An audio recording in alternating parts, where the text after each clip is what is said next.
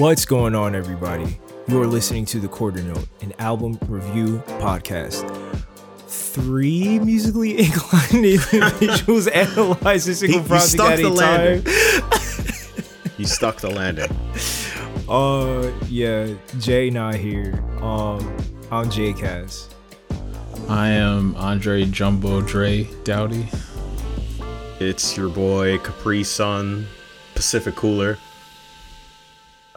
Thanks for tuning in as always. Today we're jumping into a very special project by a very special group of people that we know. That's JUICEBOX and 10-4 Raj, or better known as Figmore. Jumbo Street. Andre, what you got for us?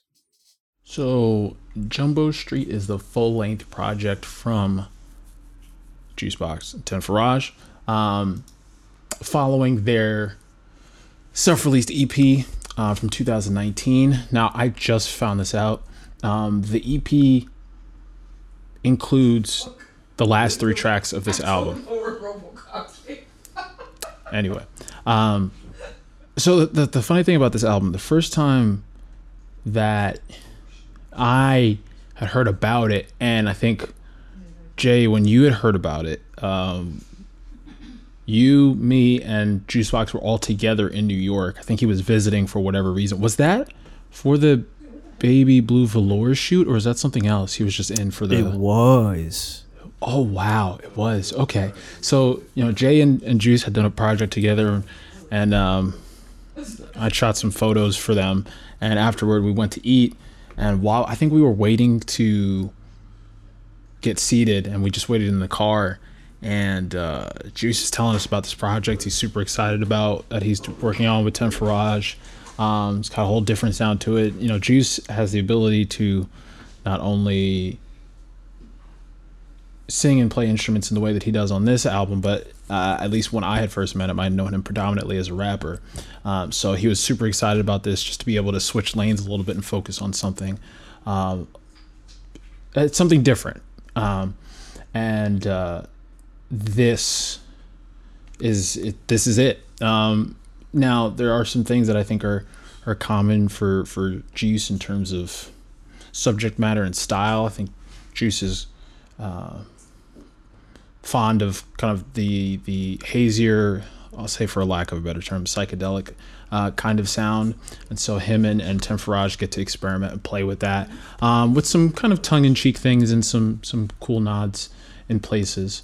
So I'm excited. It was a fun listen. Overall. It was an exciting shift for him. I think just knowing Juice personally, this is kind of a culmination of where he's been trying to move toward for a while. So really cool to see it all come to a head here on the album. Yeah, I will just come out the gate and say I don't like this. No, I'm playing. Oh my god! No, this record is this record is fire. Mainly because, yeah, this album is just like infectious because the melody lines are really dope. The textures are very silky and warm and fuzzy and raw. The synth and instrumental work is, crazy, masterful, really. And Juice always has been he's always had a way with words, right? Like he's really a lyricist. Like I imagine the way he thinks is like in bars, like he thinks in lyrics. Cause when I listen to some of the words on this record, I'm just like, wow, this is really clever. Also, this is something I can imagine Juice saying. And one thing that really stuck out to me on this record was the simple fact that he does a really good job in using imagery to portray the themes in some of the songs, like Mr. Barrel Eye. It's hilarious because the first line is like, there's something fishy about these chords. That's because I'm a fish, which is like also hilarious. And Yeah, it's just dope. He's like, "Don't fuck with me. My cousin's a cuttlefish." Like that's a bar. That's a bar. Uh, I I do respect this record, um, simply because it is just very impressive how he brings all these things together and he makes it look very effortless. Um, he's just like, yeah, it's dope. It's dope. Yeah, I really. So, firstly, I would say this album, I think, does something on the level of textures where it's texturally dense in a way that like everything is warm. It fills up a lot of space. So even though there's not a lot going on, it all of these things have a lot of attention to them because they all work incredibly well together. Yeah, it's a I love it because it has like a really analog feel to it, and so it just feels like you're taking a trip through time. You know, you're back in whatever decade they want to make you feel like you're back in, and they just hit a lot of different types of sound while still maintaining that warmth. And I think it works here. Now, this is the first I've ever heard from both, and you know, as a producer, these are really lush beats, and you often don't hear this style of production really nowadays. So it's refreshing. It still has like a newer take as well. You know, it's just, you know, you could tell that influence, and you can see where they're trying to take it. Yeah, and it also leaves me it leaves me pretty curious in terms of how 10-4 Raj stands as a solo act. But yeah, this is I was actually going to address that really quickly. So I think if I'm not mistaken, for our end of the year lists last year, I think 10-4 Raj's Troublemaker was one of the things I put on there. If not, Yes, it's one that's of what it was. Yeah, Troublemaker, it's like, it is, how long is this thing? This thing is 16 minutes, but it's like 16 minutes of just bangers across the board.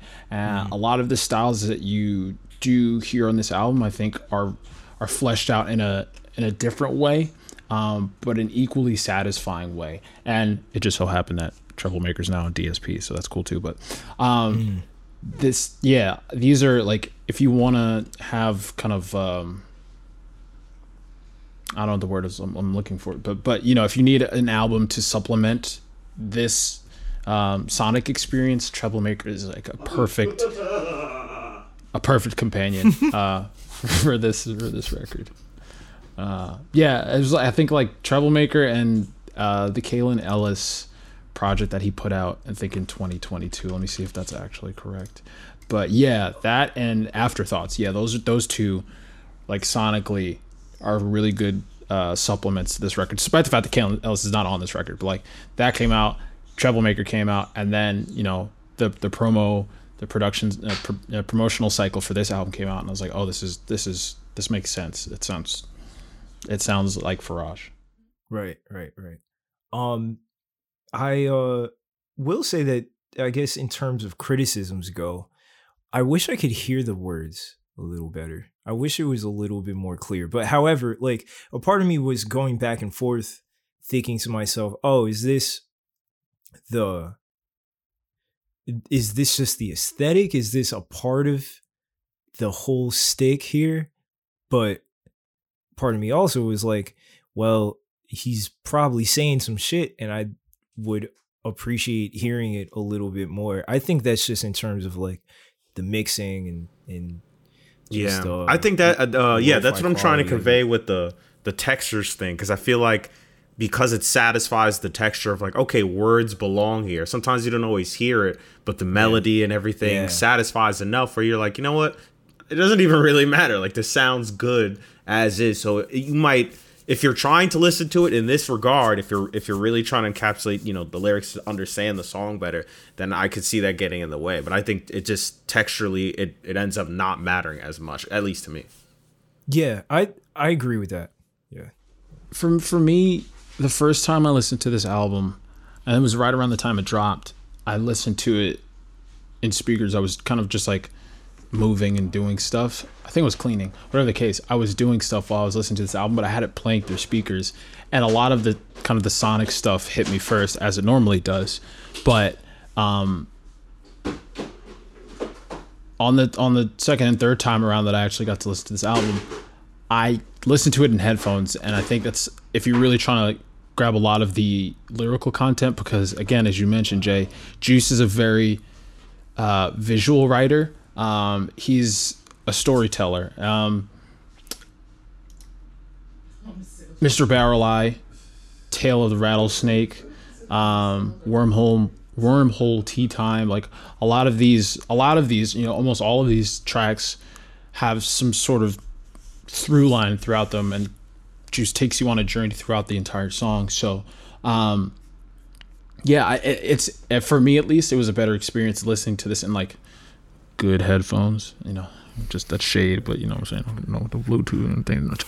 I'm just saying, like, yeah, you gotta get a solid pair of headphones and really sit with it. The words do come out a little bit more, and then the stories and the fun that Juice, at least I know Juice to have. And like, it's funny because like he introduces the album, or they rather kind of introduce the album with fun. This idea of, where is Jumbo Street and all these and Juice and his damn impersonations. It's classic Excuse Juice. Me. Classic. You know where Jumbo Street is? You know where Jumbo Street is.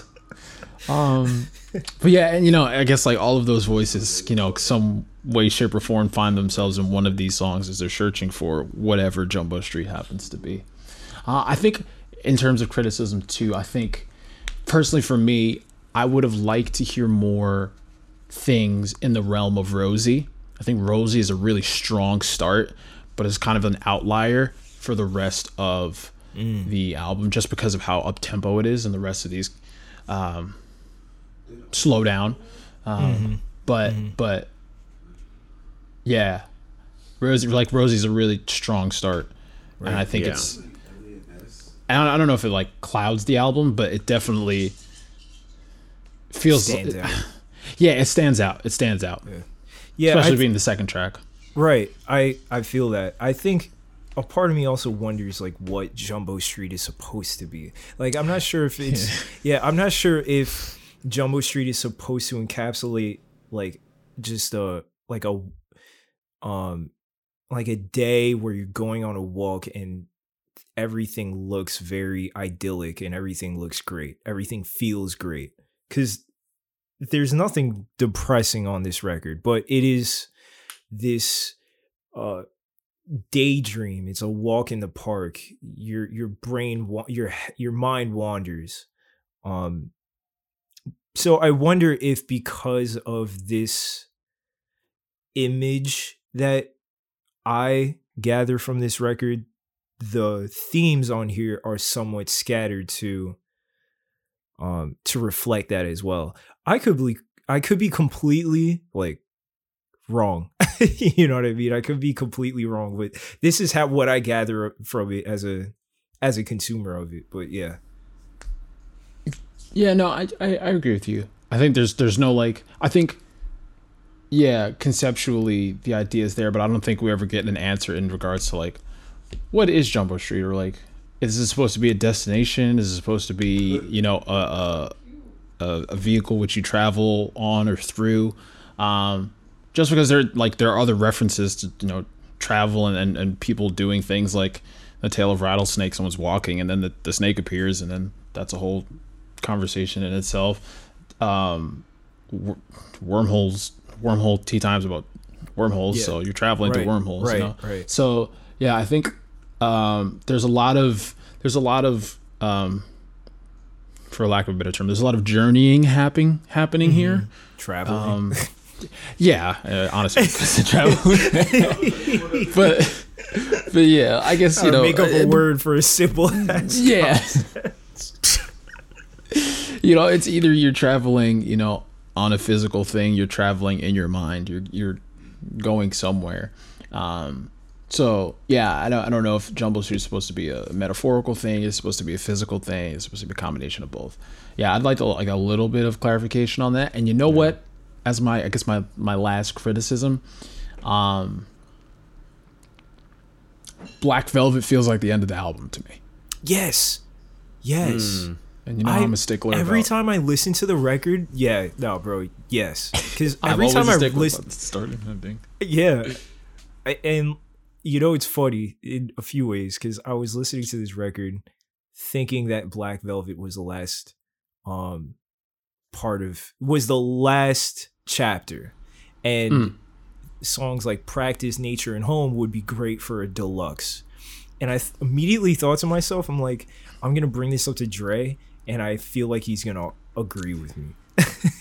Because it does certainly feel like, and 11 is like a good number too. It's like, it's just like right where it needs to be. And then like Practice, I do like those 3 songs though. Yeah, I know, and they're all great songs as they are. They just carry a little bit different energy. Yeah. Yeah, certainly. Yeah, those 3 definitely feel very self-contained. Like, I think listening to Practice, Nature, and Home is a journey in and of itself, and then 1 through 11 is a journey in and of itself. So but like Home, the 14th track, the last track, does feel conclusive, as does Black Velvet too. So like, there is a sense of closure on the album too, which I always appreciate. I definitely don't feel like there's more to be desired. I feel like I got exactly what I wanted from this record and some. I was certainly surprised at how witty and just verbose, I guess the word is, but also how immersive and textural the songs are at the same time, which is a funny dichotomy to be in, because most times it's either one or the other. You got the beats or you got the lyrics.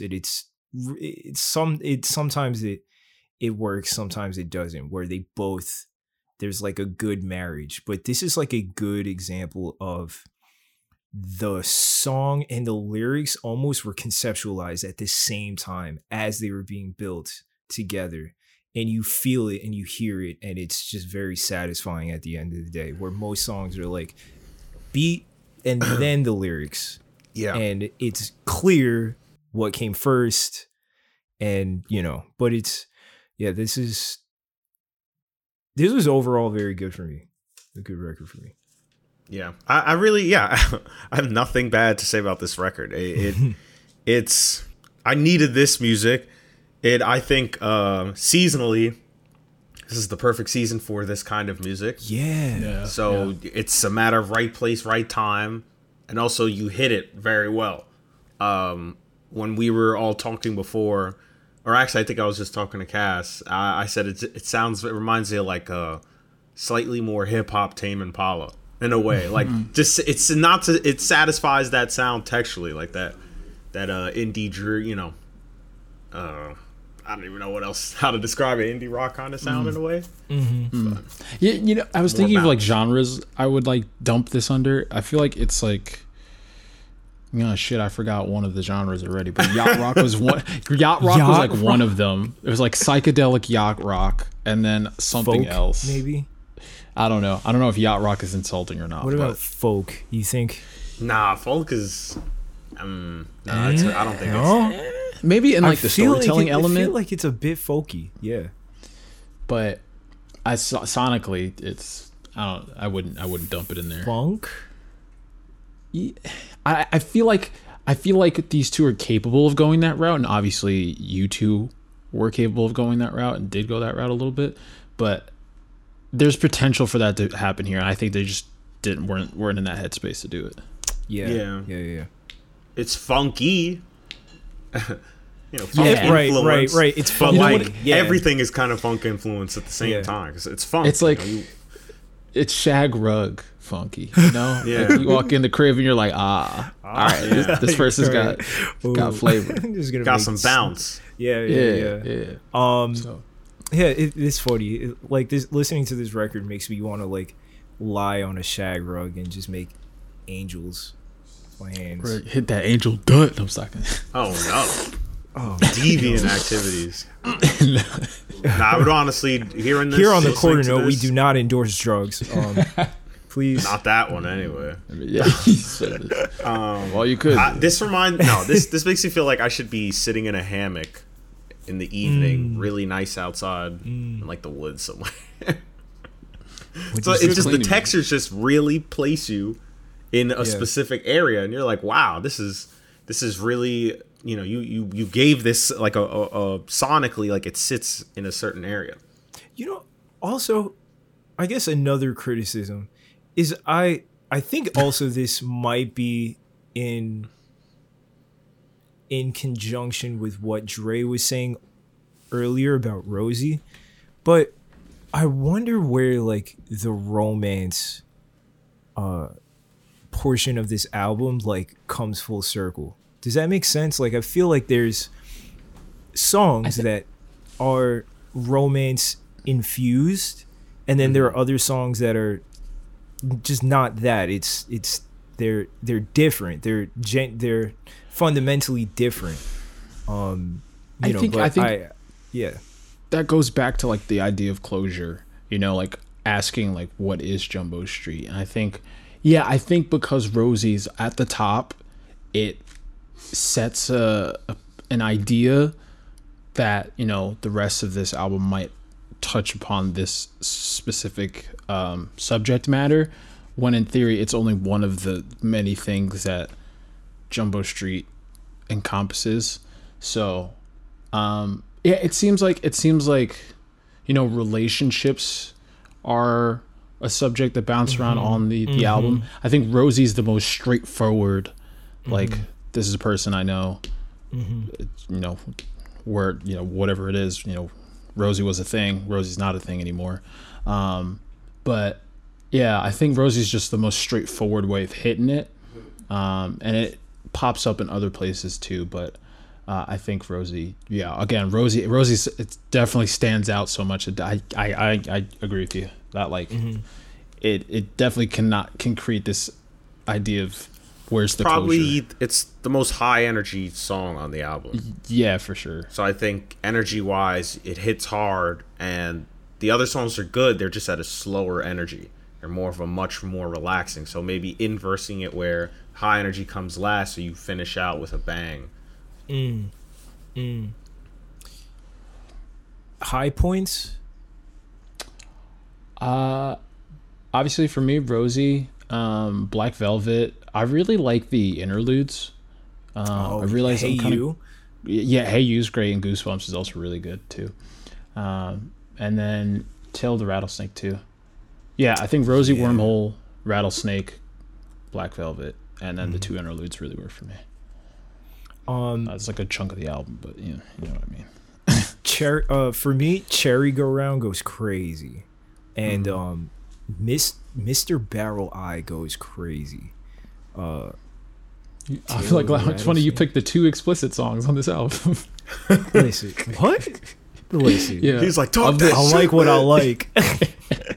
Of the 11, of the original 11. Yeah, Cherry Go Round is dope. I like Juice's vocal performance on this record. It just really stands out. Like he's hitting those ranges. Like when he says peaches, like that shit is smooth. And then my bad, I just butchered that. But that's fine. Also, Mr. Barrel Eye also has a very good melody line, and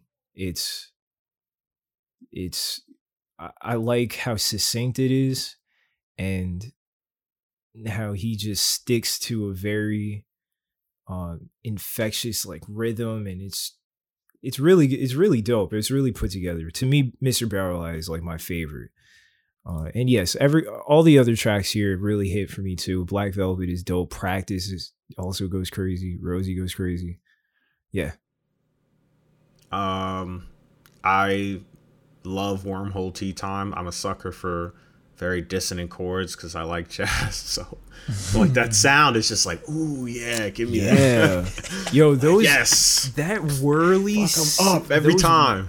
Those whirly roads in the beginning. Oh, yep. I'm like crazy. It just hit me those two notes right next to each other. Exactly. Right. Give me that minor second, baby. Give me that extreme dissonance. Yes. I actually like a more en la televisión. I don't know, something about that really? More bossa nova-ish kind of feel. Yes. It's also funny to me because like if you read into the lyrics, he's like talking about a woman on his television screen that he only sees like when he's like in love with this woman on TV. But listening to it as like a Spanish speaker, I can't help but chuckle sometimes, just the way he pronounces certain things. But the thing that I love about this record is that like Juice is willing to go those places that not many other people will go. Like he's just willing to like say things and try things out, and more times than not he sticks the landing, and he just makes it look pretty good when he does it. So yeah, shout out to that track too. And lastly, Mr. Barrel too. Yeah, I think it does go hard. Mm-hmm. That bass line, give me that. Yeah, the bass performance on this record too. That's crazy. like that Barry White kind of bass line. Yeah. Lasting impressions, final thoughts, ratings. In the words of Britney Spears, give me more. Yeah, I would also love to see them continue to work together. I hope this isn't a one-off. I hope they decide to do more stuff together in some fashion. Yeah, like I've said before, thought this album is infectious, silky, smooth. The lyricism is really on point here. Juice sounds very focused. 10-4 Raj sounds very focused, and they make a good team. They make a good duo, and yeah, I'd like to see more of this, and would be pretty excited to see if they were to ever go outside of this kind of indie psychedelic world and see if they do something that's, I don't know, maybe a little bit more polished, just fundamentally different. See how they stick that. For me, 3.8. I feel like I'm gonna give this like a. I hadn't really considered giving it a rating yet. Clock's ticking. Let's say 3.5, because I think Rosie does throw me for a loop in how it sets a bar and then like pivots the rest of the album. Yeah, different. Yeah, and the rest of the album is good. But I think after listening to it a couple of times, I do want something a little bit more up tempo, a little bit, just because sonically Rosie is such a good song. I kind of want to see them play in that pocket a little bit more. You just want to see it structured differently. Yeah, maybe that might help me, just because you know how I am about stuff like that. But again, yeah, I think this is a great combination of artists. Personally knowing Juice, knowing that this is kind of the direction he's been wanting to go in, it's great to see it culminate in such a focused and well-shaped project. So yeah, give it 3.5. I'm gonna give it a 3.8 as well. I really like this. I want to see more. So I feel like, it does play in a very tight space. Like BPM wise, it sits very tight outside of Rosie. It sits very tight. So I'd like to see them. Yeah, maybe that's why I like Rosie as well too, or why it might stick out more, because it's like, okay, making it faster also adds different kinds of grooves, X, Y, and Z. So if they can, let's say if they follow up with another project and they can play more with more diverse tempos, I think they could make some magic happen too.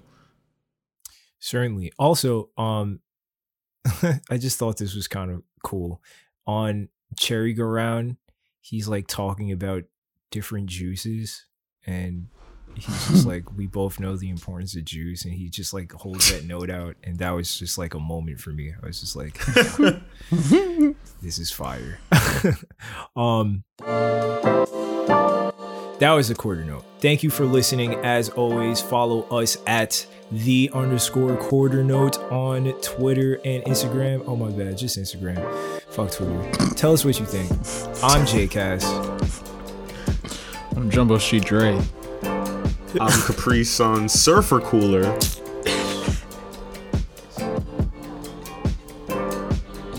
Peace and prosperity. And prosperity. He hijacked it. Oh no. Oh my goodness.